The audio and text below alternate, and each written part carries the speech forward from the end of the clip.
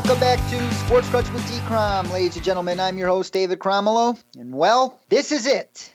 In just 6 days, the 2017 NFL season will culminate in Super Bowl 52 from Minneapolis between the Philadelphia Eagles and the New England Patriots. This is a week to not only anticipate this fascinating matchup of the century's NFL dynasty against a promising insurgent, but to celebrate this game of football that we all love.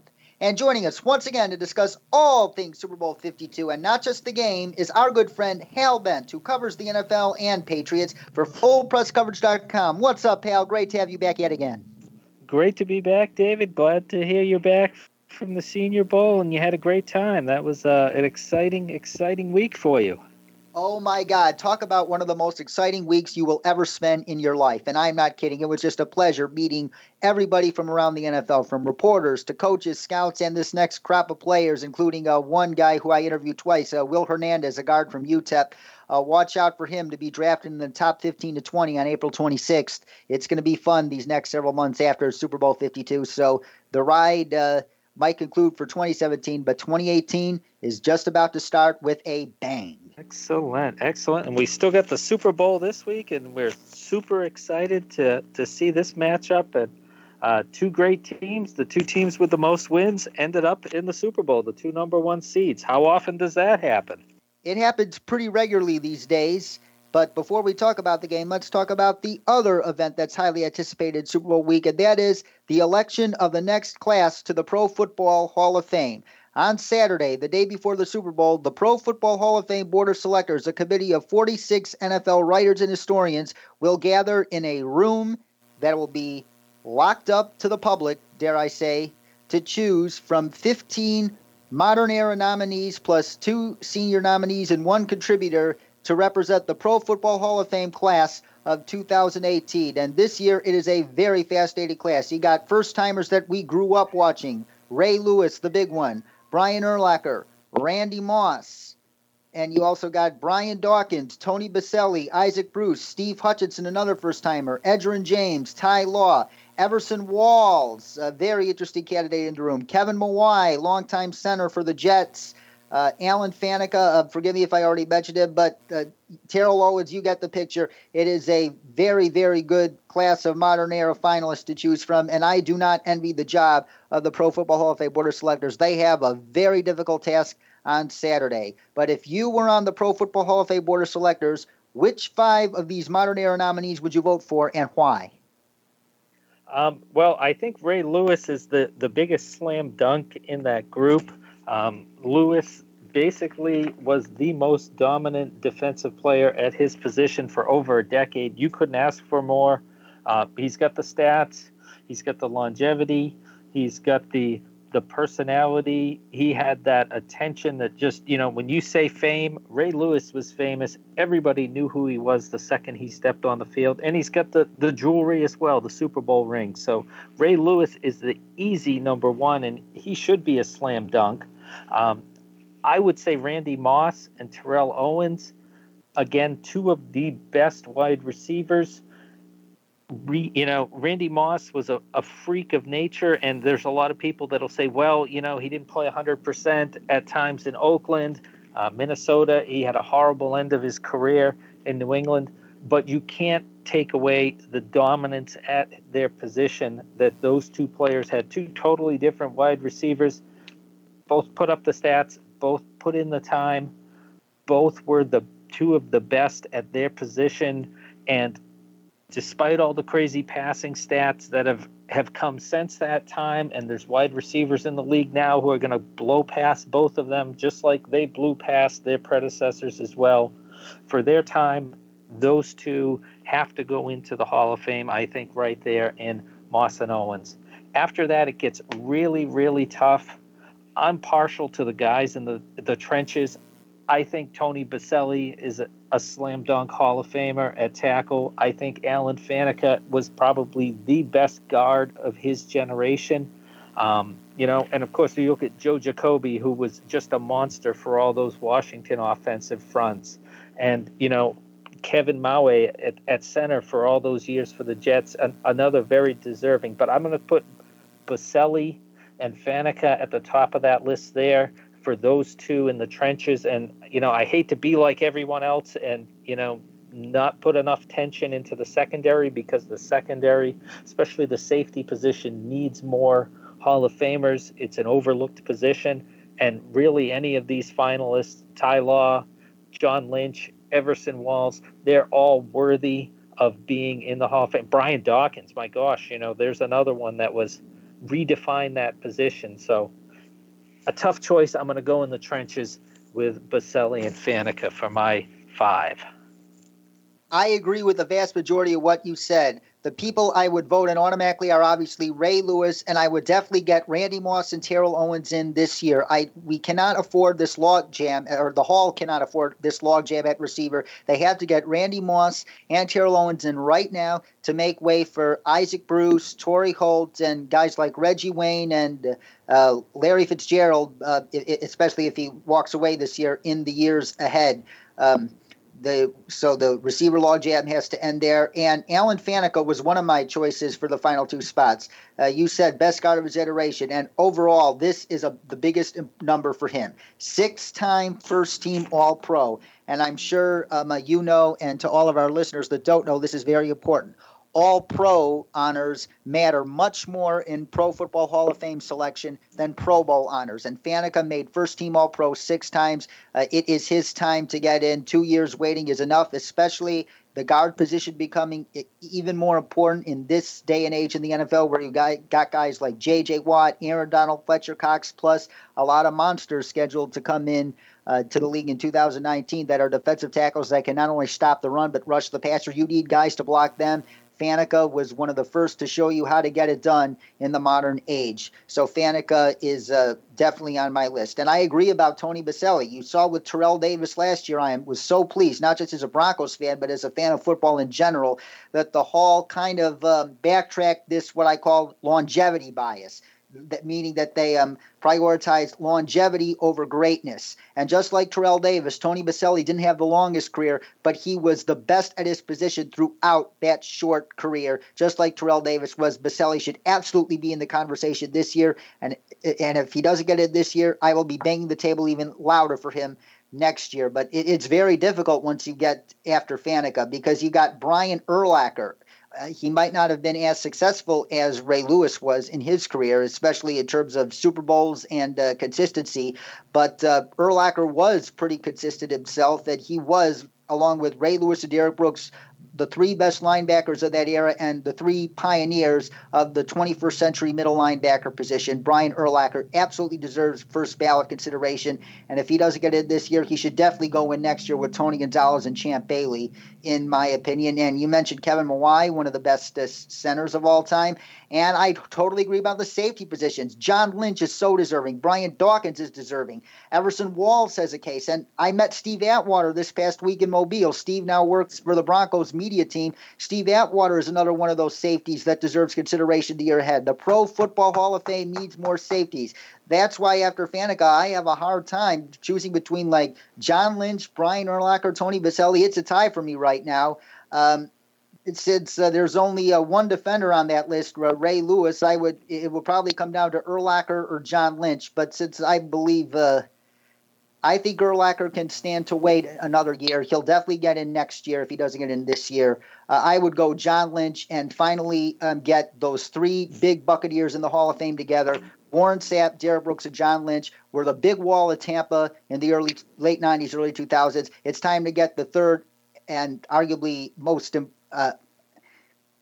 you could say he was most important given the emphasis on pass coverage these days, but that's up for debate. But Brooks and Sapp needed a guy like Lynch to have their back when they couldn't get home, and they need Lynch in the Hall of Fame with them. So my 5, in conclusion, Ray Lewis, Randy Moss, Terrell Owens, Alan Faneca, John Lynch. Can't argue with Lynch. Like I said, it's a tough choice for these selections here. And, I'm very biased towards Ty Law because, I saw most of his and, you put up Did he have the numbers? Yes. Did he lead the league? Yes. Was he an All-Pro? Yes. Was he a Pro Bowler? Yes. Did he make big plays in big games? Yes. Does he have the Super Bowl jewelry? You bet. He checks off every box, and yet there's so many worthy guys that, even I look at it and say, I can't make a big enough case to put Ty Law in ahead of some of these other guys. And it's, but the great part is this is what the Hall of Fame selection should be, and this is what makes it so compelling, is that if you put everybody in, it doesn't matter. Nobody cares about it. But when you really define greatness and make it so that, you've got the debate about it and you've got players who are so deserving, that's what keeps everybody tuned in and focused, and that's why the NFL is still king. You said it. And now let's focus on the Patriots side of the ball and an interesting historical parallel.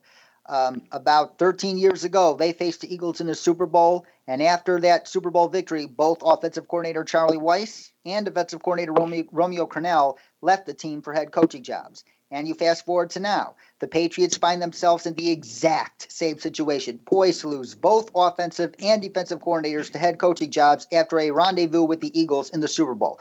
Who are the top replacement candidates for Josh McDaniels and Matt Patricia at the moment? Well, on the defensive side of the ball, it looks like it's going to be Brian Flores.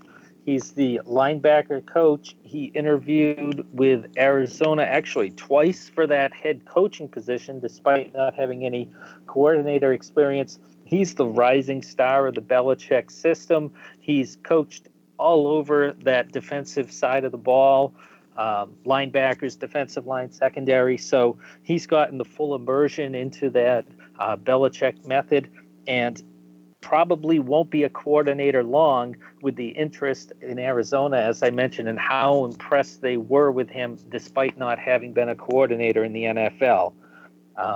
If he was going to be hired away, that would have left a huge hole for New England to try to fill if Flores had ended up going to Arizona, and we might have seen, Belichick dipping into the college ranks, trying to get his hands on somebody who he's worked with in the past, perhaps. But Flores seems like he's pretty much all set on the defensive side.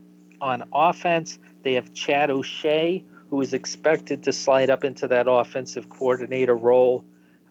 Another one, younger coach. He's been in New England in the system for 10, 15 years. Again, the full Belichick immersion. He has them in all different roles with all different players. The Belichick plans for this stuff, just like he had McDaniels ready to go, just like he had Patricia ready to go a decade ago. He's ready for them to step into those roles now, and we should see Chad O'Shea and Brian Flores and see if the Patriots miss a beat or not next year with two new faces. Yes, which brings me to my follow-up question. The last time this happened, obviously I alluded to after Super Bowl 39 with Charlie Weis, Romeo Crennel leaving. Since that time, the Patriots went more than a decade until they won their next Super Bowl. How concerned should Patriots fans be going forward without Josh McDaniels and Matt Patricia? I think this time Belichick's a little more prepared.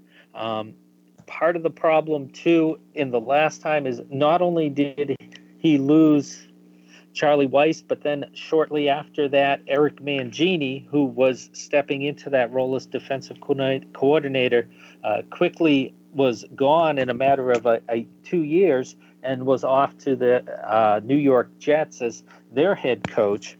And so that was more of a, jarring development for the Patriots. I still, Belichick and Mangini, there's still a lot of friction there between the two. And of course, Mangini's the one that started the whole Spygate by tipping off the league offices about the Patriots having a personnel person standing on the sideline videotaping the coach. So I think in this case, it's more of they're covered on the coaching side. It's whether Belichick, the general manager, is able to keep the influx of talent, which is a large part of the problem after their Super Bowl in 2004 was the talent on the defense wasn't there as the older players transitioned out. I would assume Belichick is more prepared this time as well. And when you look at the Eagles, I know they don't have Carson Wentz, but based on what they did to the Vikings, they should still be taken very seriously, even with Nick Foles. And since the Eagles run some very similar concepts on offense as the Chiefs did this year, do you think the Patriots defense rewatched their Week 1 performance against the Chiefs this past week to gauge what sort of adjustments they have to make this time around?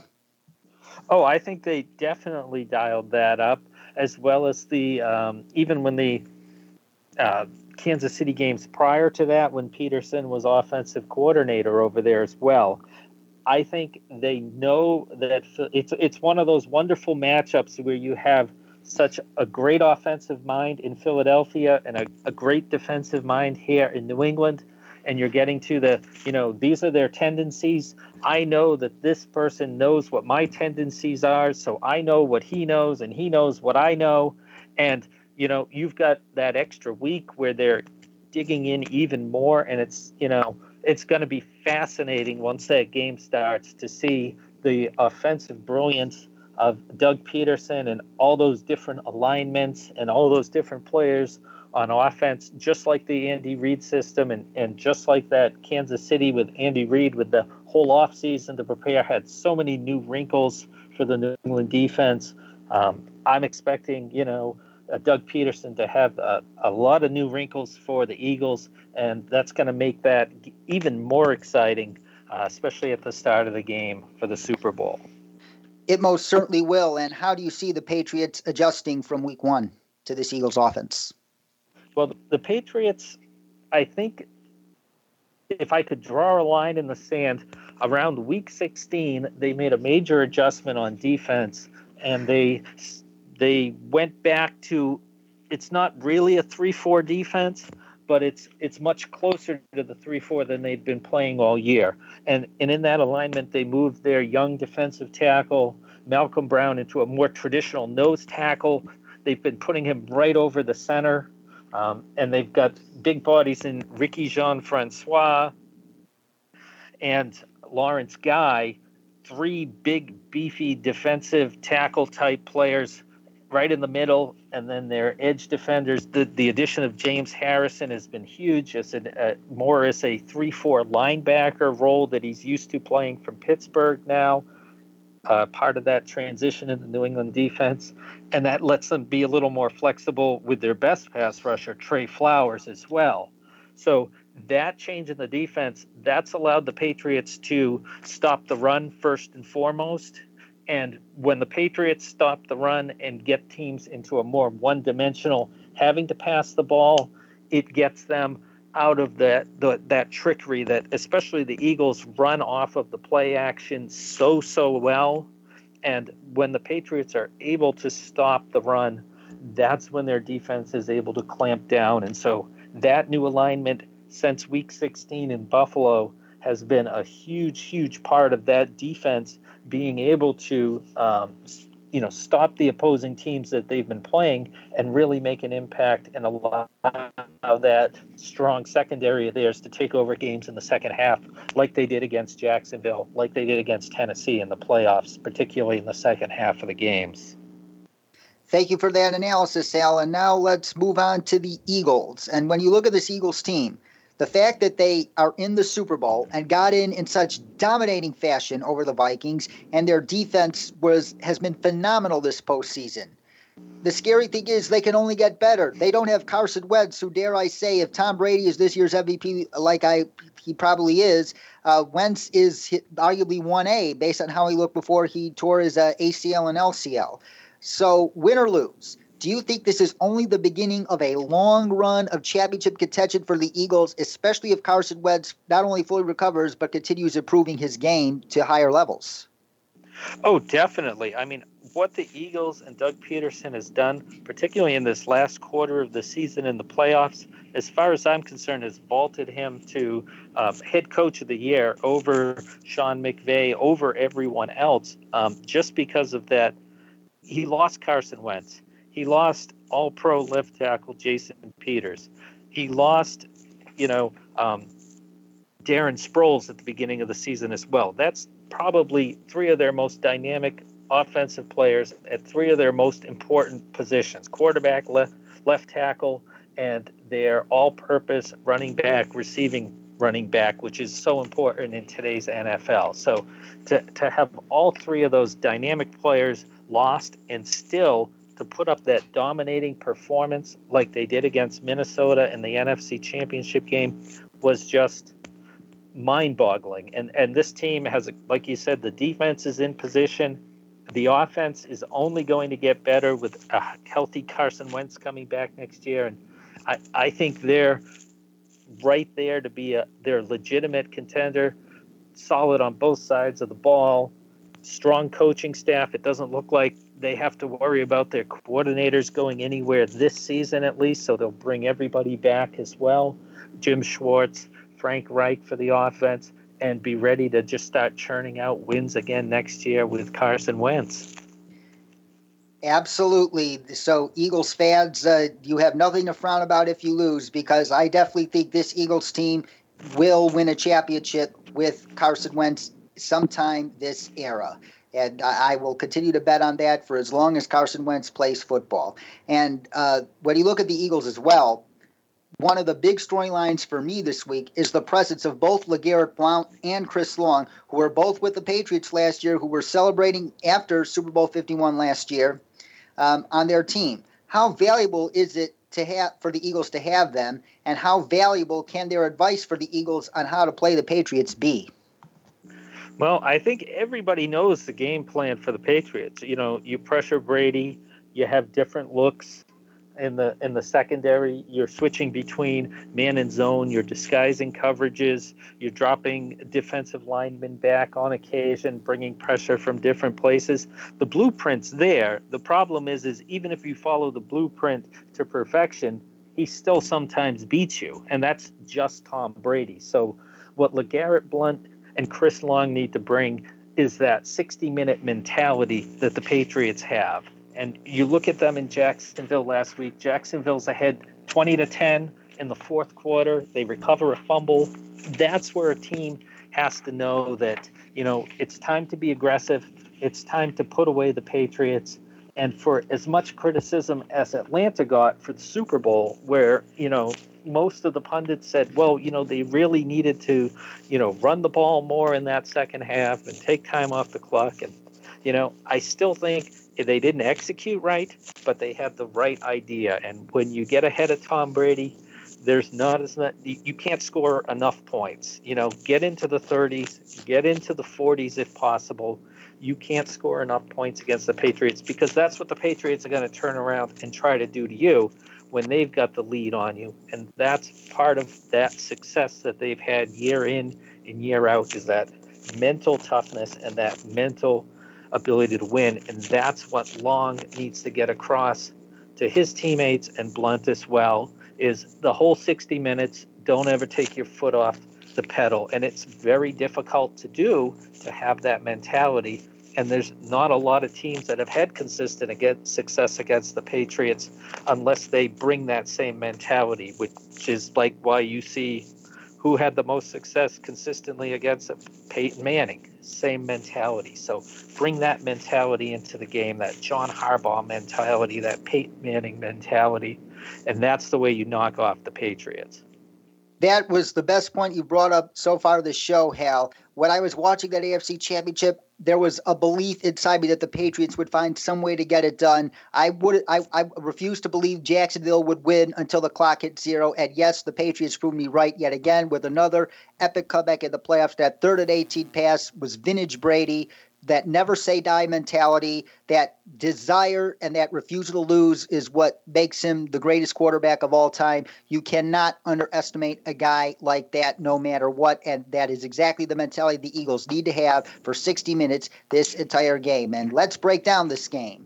And when I look at the matchup between the Patriots offense against the Eagles defense, the matchup that could very well decide this game, I see a mismatch in both teams' favor. The match between the Patriots offensive line and the Eagles D line, that overwhelmingly favors the Eagles. But the match between the Eagles linebackers and safeties against the Patriots skill position players, whether it's Gronk, Brandon Cooks, Danny Amendola, or James White, or Rex Burkhead, or Dion Lewis, that overwhelmingly favors the Patriots. What is the bigger mismatch? The Patriots offensive line against the Eagles D-line, or the Pats skill position players against the Eagles linebackers and safeties? Well, based on pure talent, it's the Eagles defensive line on the Patriots offensive line. I mean, you look at the talent that the Eagles run out on that defensive line. Brandon Graham, Vinny Curry, Chris Long, Derek Barnett, Fletcher Cox, Timmy Jernigan. I mean, there is just so much talent there. And you look at the Patriots side, and it's a bunch of, who are these guys? You know, Nate Solder, very good player, not considered an all-pro left tackle. Joe Tooney, Shaq Mason, David Andrews, a bunch of no-names in the middle of the offensive line. Over at right tackle, Marcus Cannon was a second-team All-Pro last year. He's lost for the season. His backup, Adrian Waddle, was playing great. He hasn't played in almost 6 weeks.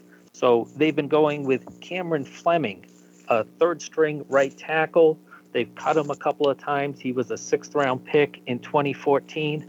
And all he did last week against Jacksonville was put the prohibitive NFL Defensive Player of the Year, Calais Campbell, in the witness protection program. I didn't see him showing up on the stats sheet other than a few tackles in the running game. There was very little pressure from him. How do the Patriots do it? I have no idea. And that really should be the biggest mismatch, but somehow that coaching staff of the Patriots is probably going to turn that around. And so that puts the pressure on the Eagles defense there. And as you talked about with those linebackers, you know, Dannell Ellerbe, not the greatest coverage guy. He's been banged up as well. Not sure if he's going to play. You know, they have Nigel Bradham, who the Patriots know very well from his time in Buffalo as well. They feel like that is going to be a player that they've exploited in the past and can exploit again with the running backs coming out of the backfield and coverage there as well. So matchup-wise, I'm going to have to say the Patriots, as ridiculous as it seems saying, you know, that with all that talent the Eagles have on the defensive line, they don't have a bigger mismatch. I think the Patriots have a chance with their running backs, especially coming out of the backfield, receiving with between Bradham, Ellerbe, Michael Kendricks, and even if they have Najee Good as well out there, who's basically a special teamer and was the player who was turned around on that first drive by Minnesota that led to the touchdown. The Patriots have a huge advantage there over those Eagles linebackers. And I think the secret to the Patriots offensive line making them look better against stud defensive linemen like Calais Campbell, I think that all comes down to Tom Brady's quick release at the end of the day. It does. And you know, it's funny with Brady because this year, more than any other, he has been taking more time in the pocket at times. They had a wonderful stat up on Pro Football Focus this week about Tom Brady. And they talked about, you know, with that quick release, 2 seconds or less, he has a 106 quarterback rating. Between 2 seconds and 3 seconds, his quarterback rating is 2 seconds to 2.5 is almost 100. 2.6 seconds to 3 seconds is 114. So obviously you want to make him hold the ball, right? So 3 seconds or more he holds the ball. Where he's at his most vulnerable, he still has a 93 passer rating this season. So and against what everybody believed wasn't going to be the game plan, he turned around and attacked those standout Jacksonville cornerbacks, A.J. Boye and Jalen Ramsey, repeatedly in the second half. Both gave up a big pass interference penalty of more than 30 yards. I think Boye allowed 4 receptions for 58 yards, Ramsey 5 for 72. Nobody saw that coming into the game, that Brady would pick on them and pick them apart like he did, and leading them to victory in the second half without Rob Gronkowski. A testament to the genius that is the New England Patriots. And speaking of the Patriots, they have an intriguing task on defense. Who do you take away first, Jay Ajayi or Zach Ertz, and why? I think Ertz is the big stop for the Patriots. They're going to be up and trying to stop the running game. There's no doubt about that.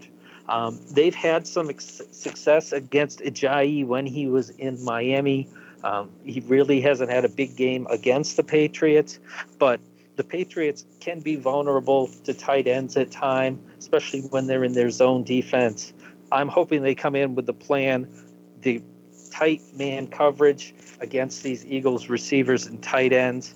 And Zach Ertz, it's going to put a lot of pressure on strong safety Patrick Chung, who usually mans up man-to-man coverage on that tight end. So they're going to be putting a lot of work on Chung and a lot of expectation, because Ertz may not be Rob Gronkowski, but he's that next level, and he's somebody that can extend drives on third down and be a big headache for a lot of defenses.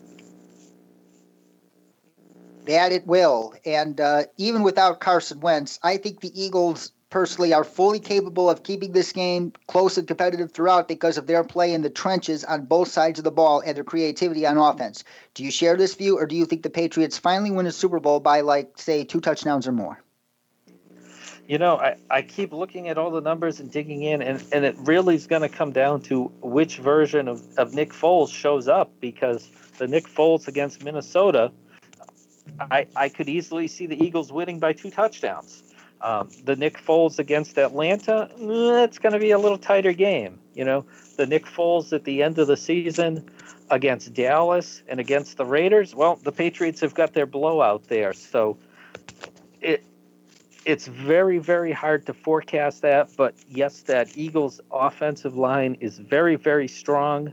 There's no doubt about that. And they give that team a chance, because they can do anything with that offensive line, no matter how they run the ball, whatever running scheme. I've seen the Eagles where they're ineffective running the ball in the first half, and they completely switch up the scheme. And they say, fine, no problem. We can't run power inside. Let's start attacking the edges, and boom, big games everywhere. They're very versatile. They have a very strong, very smart offensive line. Kelsey's been fantastic at the center position all season long for that group. They've also had, the whole right side of the line is just fantastic there. Certainly they miss Jason Peters on the left side, but veteran Steven Wisniewski has been very strong, stepping in at the guard position as well. They can do so many different things. They pass protect well. They run block well. They can run block different schemes. That offensive line is part of a huge reason as to why they were able to survive the loss of so many key pieces on offense and still end up here in the Super Bowl. And I expect that'll keep them in the game in the Super Bowl here on Sunday. It all comes down to which version of Nick Foles shows up indeed. And whenever I watch a Super Bowl, I look for the unsung heroes. Like, for example, had the Falcons hung on and won last year, that unsung hero would easily have been Grady Jarrett. Who is your potential unsung hero for the Patriots in this game? And who is your potential unsung hero for the Eagles in this game? An unsung hero? I can't say James White, because he did that last year for the Patriots. So why don't we say Rex Burkhead? Here's somebody that he's been injured at the end of the season, but he played such a key role most of the season. And I think a lot of people expected him to bounce off the injury report and have a big game in the AFC Championship game. And I think he only played like 3 snaps, and the one play he was out there, he took kind of a big hit and wasn't really a factor at all. But I could see them taking the wraps off of Burkhead and him having a big game, particularly splitting out of the backfield and matching up with linebackers in man and zone coverages with Philadelphia, and making a couple of big plays that way for New England. For the Eagles as well, I don't think Nelson Aguilar is somebody that you would consider an unsung hero. Any receiver coming into the Super Bowl with 8 touchdown catches in the regular season, but moving him from the outside, where he looked like a draft bust his first 2 seasons, to inside at the slot this season has revitalized him and made him such a huge weapon for the Eagles offense this year. And if there's a weakness for the Patriots, it may be on that covering those slot receivers. They do have, Eric Rowe is a bigger cornerback. Stephen Gilmore is a bigger cornerback. So whether they're able to move Malcolm Butler into the slot, he had a very tough game in the last Super Bowl against Atlanta when they moved him into the slot. Taylor Gabriel had a couple of big plays against the Patriots in that first half in coverage on Malcolm Butler as well. So the other slot receivers on their roster are on injured reserve. Jonathan Jones, an undrafted free agent out of Auburn, had a great year this year in limited time playing in the slot, so he's on injured reserve. So the Patriots, that might be a weak point, and Nelson Aguilar may be in position to rack up some big plays, making some catches out of the slot for the Eagles as well. Hal Bent, ladies and gentlemen, Patriots and NFL writer for FullPressCoverage.com. You can follow him on Twitter at HalBent01. Hal, your contributions to our program this 2017 NFL season have been invaluable. You are a guest that keeps me honest and on my toes all week long, and we definitely hope to share this same pleasure with you for the 2018 season and even before then.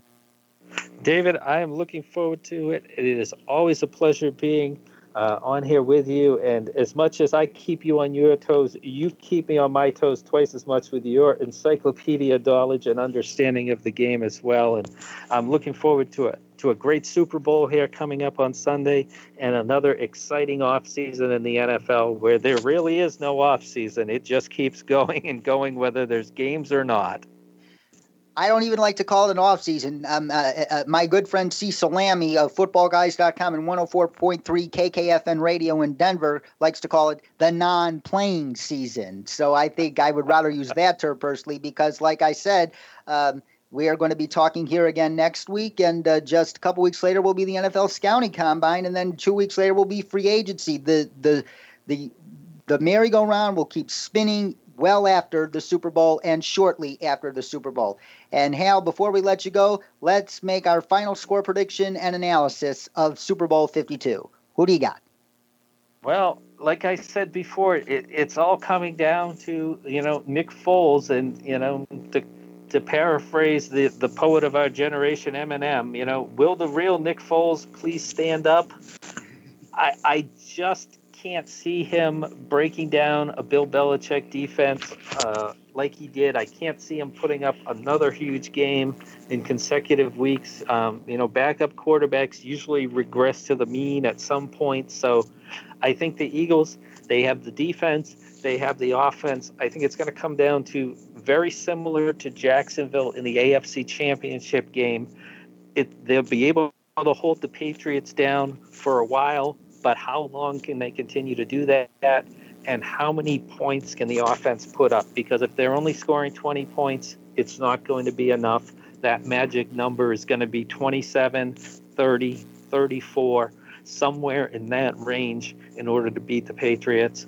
And, Tom Brady, 40-year-old quarterback, just keeps doing it again and again and again. So I see a close game. Patriots pull it out in the second half of the game as well. Rob Gronkowski with a big game against those Eagles zone coverages and matching up with Malcolm Jenkins at strong safety as well, which should be a great battle throughout the game. And Patriots pull it out 27-20 over the Eagles in Super Bowl 52. I completely agree with everything you said, except a slight difference in my final score prediction. I like the Patriots 28-20. And that concludes our final game preview of the 2017 NFL season here on Sports Crunch. But as they say, like Hal just said, there is no offseason in the National Football League. We will do a Super Bowl recap and breakdown of the 2017 season, plus a look ahead to the 2018 season here next week. And we will return shortly after that with our annual Dash to the Draft series and a free agency preview, so stay tuned. Also, be sure to check out the episode archive, including all those interviews I conducted at the Senior Bowl last week, as well as an up-to-date blog of mine at sportscrunch.com. And once again, that is Crunch with a K. And if you enjoy these podcast episodes, please consider leaving us an iTunes review and donating to our Patreon at patreon.com/sportscrunch so we can improve our iTunes ranking and afford to produce even more shows with awesome guests like Hal Bent. For Hal Bent, our producer Chris Broadhead, I'm David Cromwell saying so long, and of course, stay awesome. Enjoy the Super Bowl, everybody.